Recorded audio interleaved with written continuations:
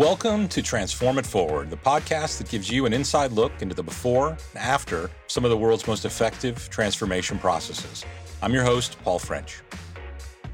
Who hasn't been intoxicated by the thought of an enormous market where proving and scaling can mean hypergrowth?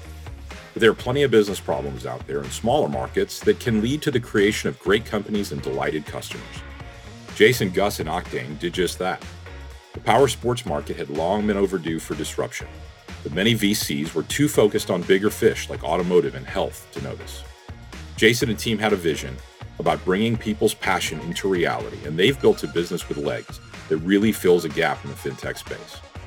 I enjoyed his perspective on the power sports industry and how he and his team have found success by taking a fresh approach, and frankly, about how they've been able to maintain focus and discipline.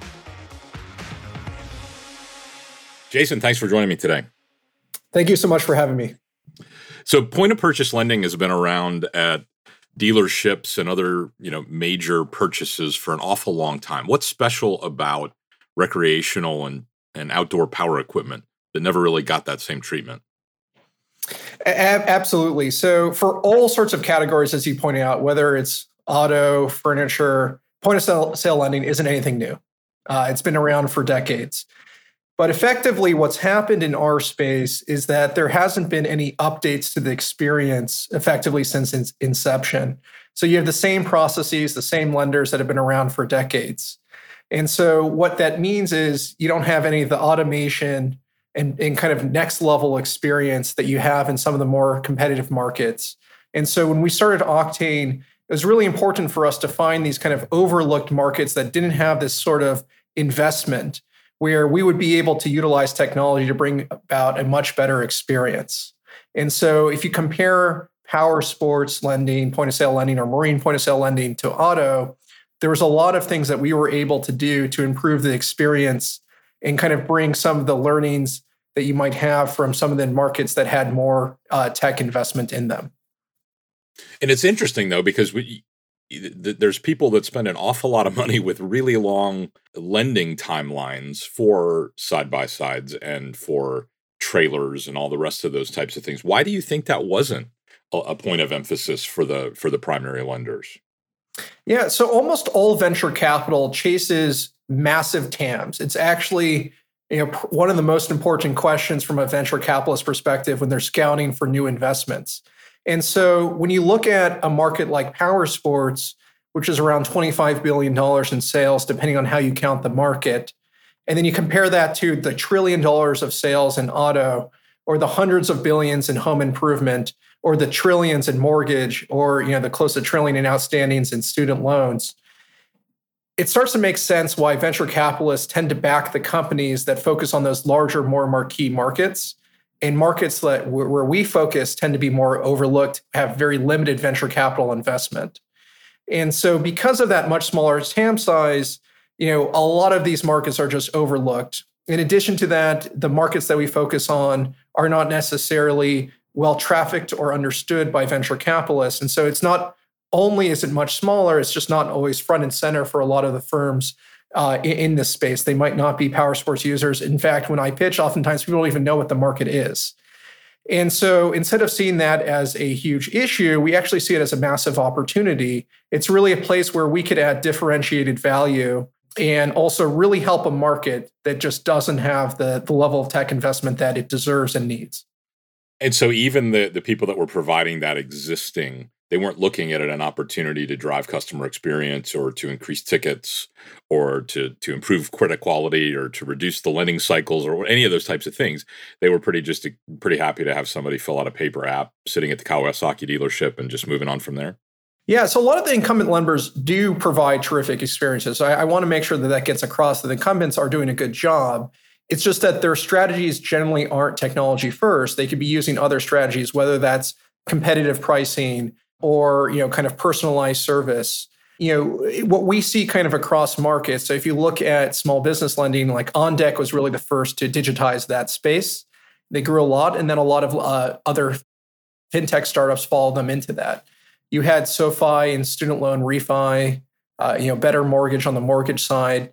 And now you have a lot of people kind of following and kind of bringing around that digital experience. But it wasn't really until you had this massive investment from a venture-backed firm in a space that you see this type of innovation.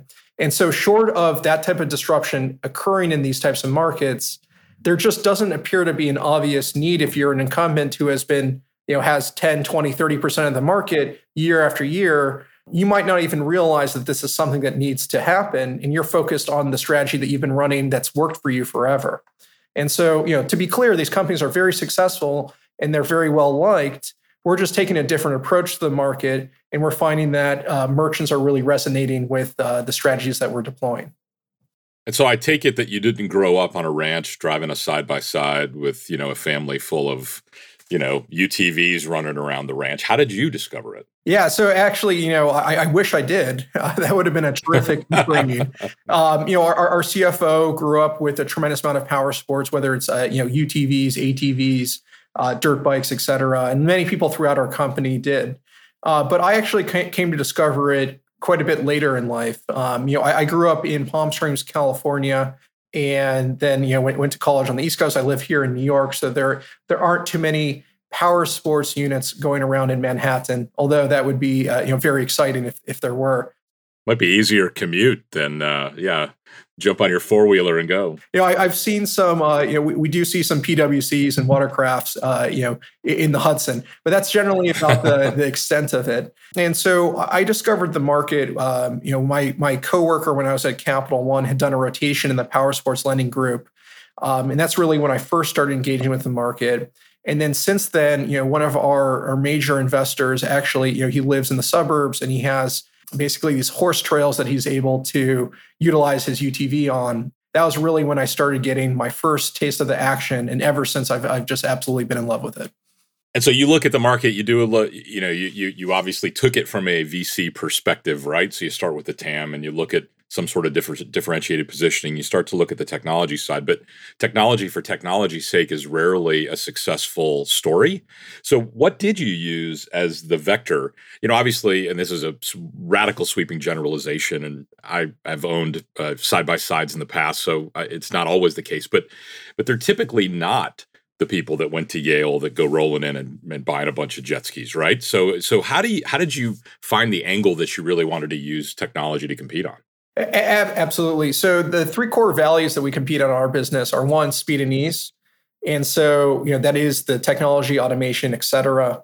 The second is responsibly expanding credit access to underserved yet creditworthy consumers. So the second thing is in many of these markets, you just have a lot of consumers who should be able to access these goods, but for whatever reason, the credit just isn't available. So in our market specifically, most of the big banks, their approval rates really start falling once you get below 680, 660 FICO. If you were to compare this with the auto market, which is the most similar from a credit performance standpoint, banks and captives will routinely buy down closer to 600 FICO. And so the way that FICO works is your good, bad odds more or less double every 20 points. So there's a worlds of difference between a 650 FICO who's not getting access to a loan and a 580 FICO. And so you just have a dramatically, much larger group of underserved consumers who in other markets actually have access to very competitive credit products who don't have access here. And also because these loans tend to be, far smaller than an auto loan, the monthly payments are very manageable for many consumers. What we do is we like to take that winning experience, the speed and ease, the automation, the paperless experience, and couple it with a superior credit offering that can expand credit coverage by 30 to 40% versus the largest incumbents who we compete with. And so the combination of speed and ease with credit, it's nothing new. It's what most of the fintechs did in their respective markets to really win, whether you're looking at, Upstart, SoFi, all these people, they all had a superior credit offering and superior experience. You really need both. And then, of course, in addition to that extra credit coverage, we have the same competitive rates on the prime side of the house that the big banks have. So you're not choosing between a great experience and a great rate. We get you both. And that was kind of the core of the initial business and how we competed for the first few years. And it's what led to early traction. But what we added on to that is this concept of end-to-end purchasing. So if you think about how a bank can compete in a market, their primary strategy, the place where they really can beat fintechs, is they have access to deposit capital. And what deposit capital gets you is one, generally a much cheaper source of funding. So you have an inherent cost of funds advantage, and two, a much more stable cost of funds, a stable capital relative to non-bank lenders who have to tap capital markets to fund their loans. And so their primary weapon versus us is the ability to, theoretically be more resilient, have a cheaper cost of funds, be competitive on price. But there are several areas that fintechs, ourselves included, have a key advantage over banks. So first is technology. It's not that banks can't create technology, but what has been shown time and time again is that fintechs have been able to be much more nimble and much more rapid in their ability to build technology experience. So things that enable you to enhance the experience, make things faster, make things easier to understand. Fintechs typically are able to move much faster and win more over kind of the incumbent players in their respective market. Second strategy is this credit coverage that I described. For a whole host of reasons, it's much easier for a fintech to be more creative and more expansive in credit coverage, as long as they're doing it responsibly relative to a bank. There's all sorts of regulatory hurdles, which oftentimes will make it more challenging for banks to radically update their way of underwriting. They tend to follow much more slowly. It's part of the reason why they're able to have access to deposits. They have to be, because they're insured and on all the responsibilities that come with that. There's also they have to be a bit more cautious in how they could cover the consumer and also update the way in which they underwrite consumers. And so that's typically an advantage that fintechs have, is that they've been much faster to adopt all sorts of different data sources to augment their underwriting to be able to cover more consumers competitively and more expansively. So the second advantage is you typically, as a fintech, have an advantage on the credit coverage side. Third advantage is what I refer to as value-added services. And so this is really kind of the unique thing, end-to-end purchasing, that I described as our third secret. Banks are oftentimes relatively restricted in how they are able to compete in the marketplace outside of the loan itself. But there are many things that tie directly to the value chain that are outside of lending. And so the third thing that we do is try to provide value throughout the consumer purchasing journey before and after the loan itself. And so that enables us to, that was kind of the third angle that we built on a couple of years after we launched our lending business to really be differentiating the market, and has driven a tremendous amount of our value. So when you think about things as specific as cross-selling insurance, cross-selling other things that might have typically happened at point of purchase, but you're now going to be able to take a piece of that transaction? So yeah, I think there's been two primary strategies across fintech. One is the cross-sale of financial products.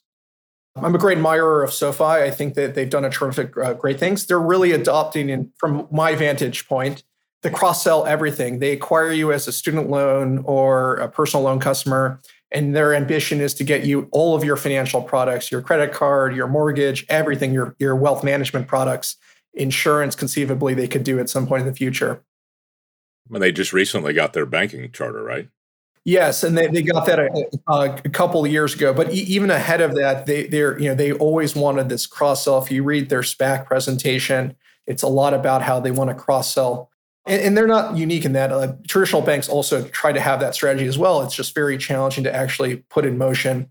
The second strategy is much more around utilizing a thoughtful and smart credit product as a way to reduce friction in purchasing and making purchasing either more economical or higher value.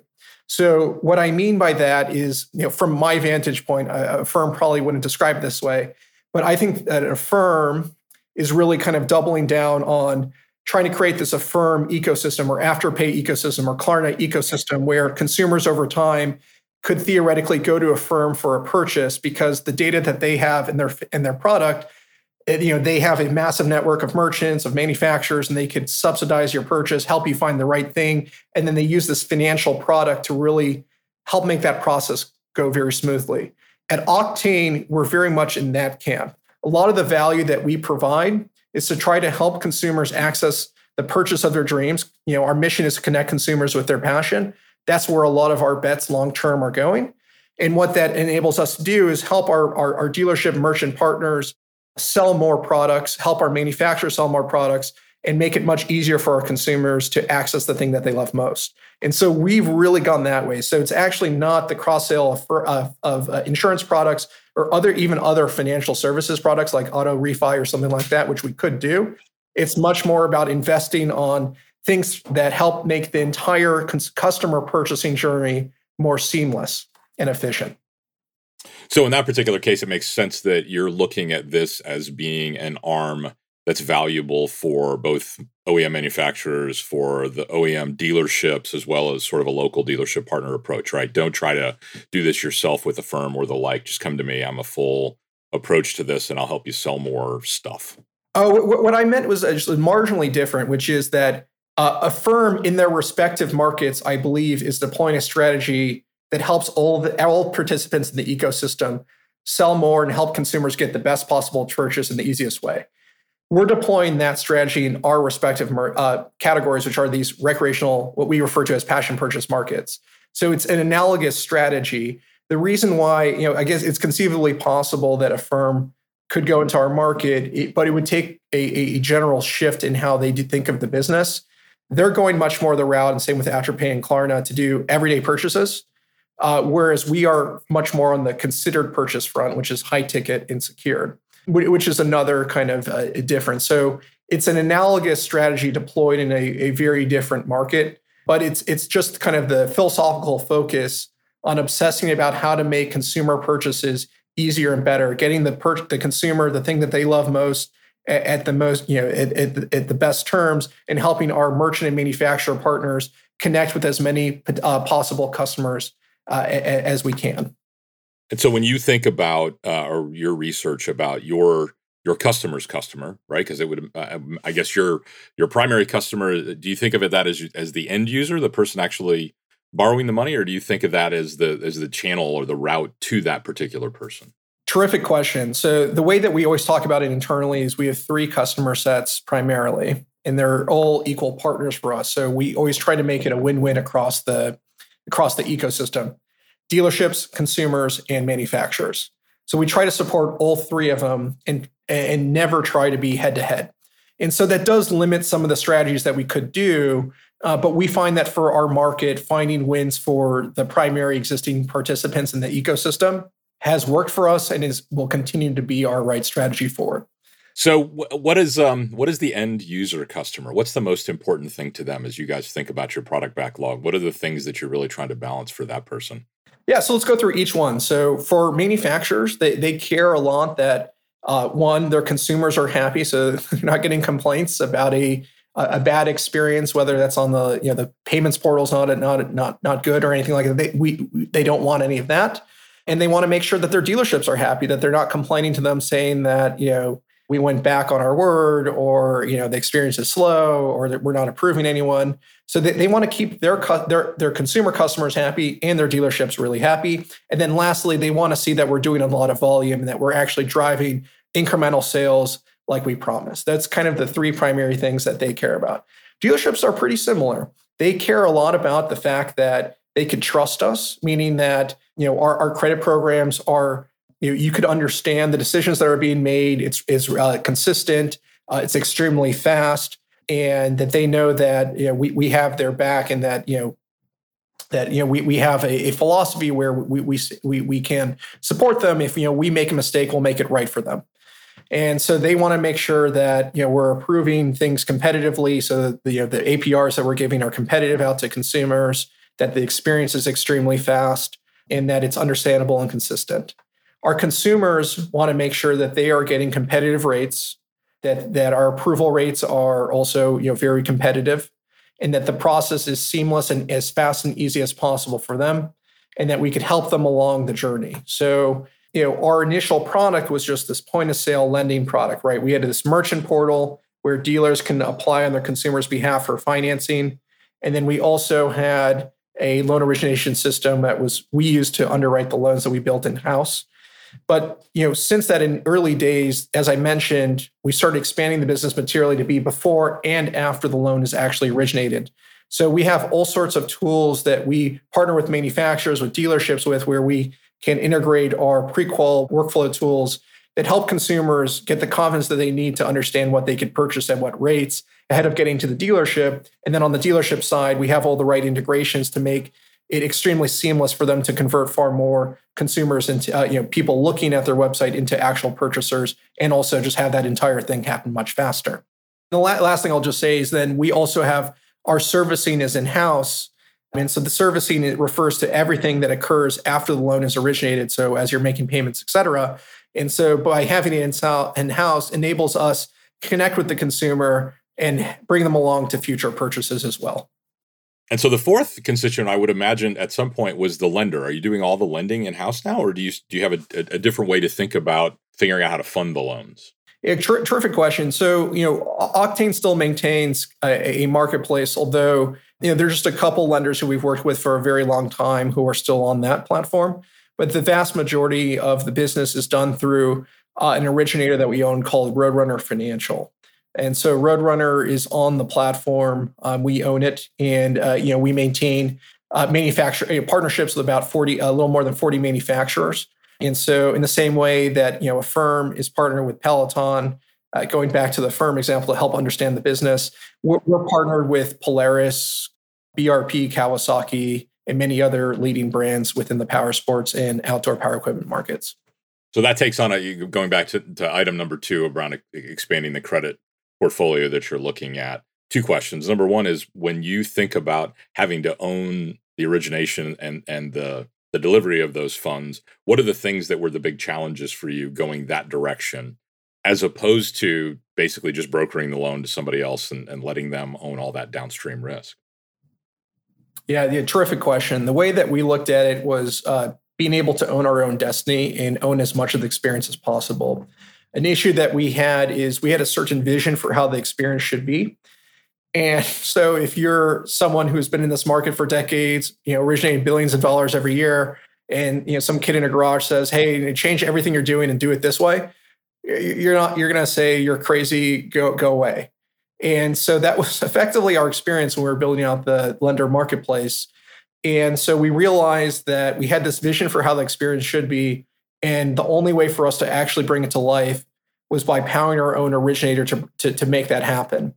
And so by doing the actual lending ourselves, we're able to control the whole experience. We can really dictate how the loan closing process feels from a consumer and dealership perspective. And then also it enables us to be more creative about the different ways that we could help cover consumers responsibly. We could build our own models. We could use various data sources to help us expand the pool. And very proud to say that it's been very successful. We've been able to complete 4 securitizations. We're on to our 5th very soon. We've securitized over $1 billion. And every single time the rating agencies, we're rated by both S&P and Kroll now, they bring in their loss assumptions. And if you look at our vintage performance, the performance continues to improve vintage over vintage. And it's a testament to the fact that by being able to have everything in-house, we're just able to control our destiny and kind of run the strategies that we need to run. In terms of the biggest challenges with making that happen, definitely the credit side was most challenging. Luckily for us, we were able to partner with Ray Duggins, who's our chief risk officer. And so he was formerly the chief consumer credit officer at GE Capital Consumer. And so just a tremendous amount of domain expertise. And we were able to work together to build our initial credit model that we built in-house. And then we were able to kind of launch our product. And it's one of these things, right? You have to constantly iterate it. I'll never forget the very first day we sat there waiting for an app. Well, we finally got an app. We got 7 apps, but all 7 were declined. And we realized that we had to update things because you have all your historical data. It's never what it's really like in person. And so being constantly having to iterate your program until you finally get the right balance of kind of the different risk metrics that you're taking into account is very critical. But it's also very interesting and exciting. At least it was for us when we were getting things off the ground back in 2016. And then as you continue to win the market, there's just all sorts of different things that you can do that are only really available if you kind of own A through Z, the experience and the credit product itself. Yeah, and not that it doesn't sound like you're trying to build a business to be a subprime lender, but as you get better and better at that 580 to 660 sort of approach, do you look at your market opportunity, at the adjacencies there, to be more on the we're really, really good at that tranche of lending? Or do you look at it, we really, really want to get breadth in the power sports passion business? Yeah, so it's all passion purchases. So today we do power sports. We also do mower, tractor, trailer. We're going to be entering a couple new markets very shortly that will be announced in addition. But our broader ambition is to go to every single discretionary passion purchase market. And just to be clear, our average FICO is 700. It's like the same as a firm. So this isn't non-prime, subprime focus. It's just one of the differentiations is we're also able to supplement with this kind of non-prime coverage in addition to the prime coverage that we do. And so one of the earliest learnings of the business is what I refer to as the importance of share of wallet. So we signed a manufacturer partner in the very early days, someone who's still a great partner of us today. They have a couple $100 million of declines every year. And so after that deal was signed, we all high-fived and we're like, we're going to originate $200 million. In our first 7 months of lending, we only originated $2.5 million.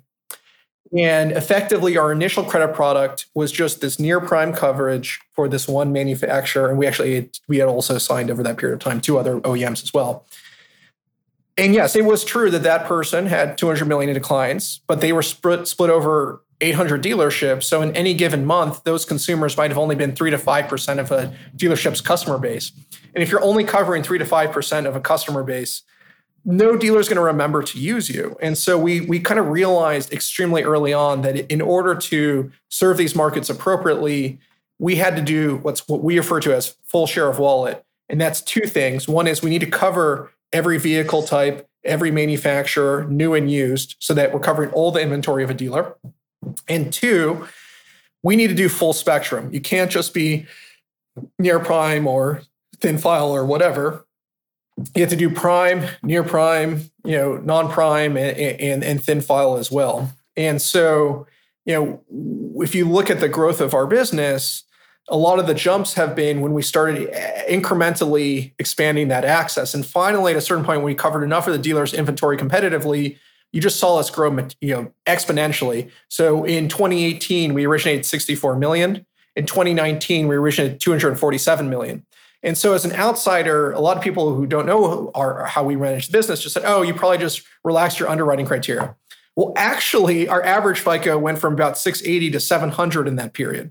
Actually, underwriting went tighter. It was just that we were getting much deeper penetration within dealership. Because we had the competitive share of wallet, we were able to become what we talk about internally, first look, meaning that the dealer's first application when they think about who to send it to. By being able to obsess about what do we need to do to get that dealer's first application, it kind of resulted in us being able to deepen our penetration and grow the business materially.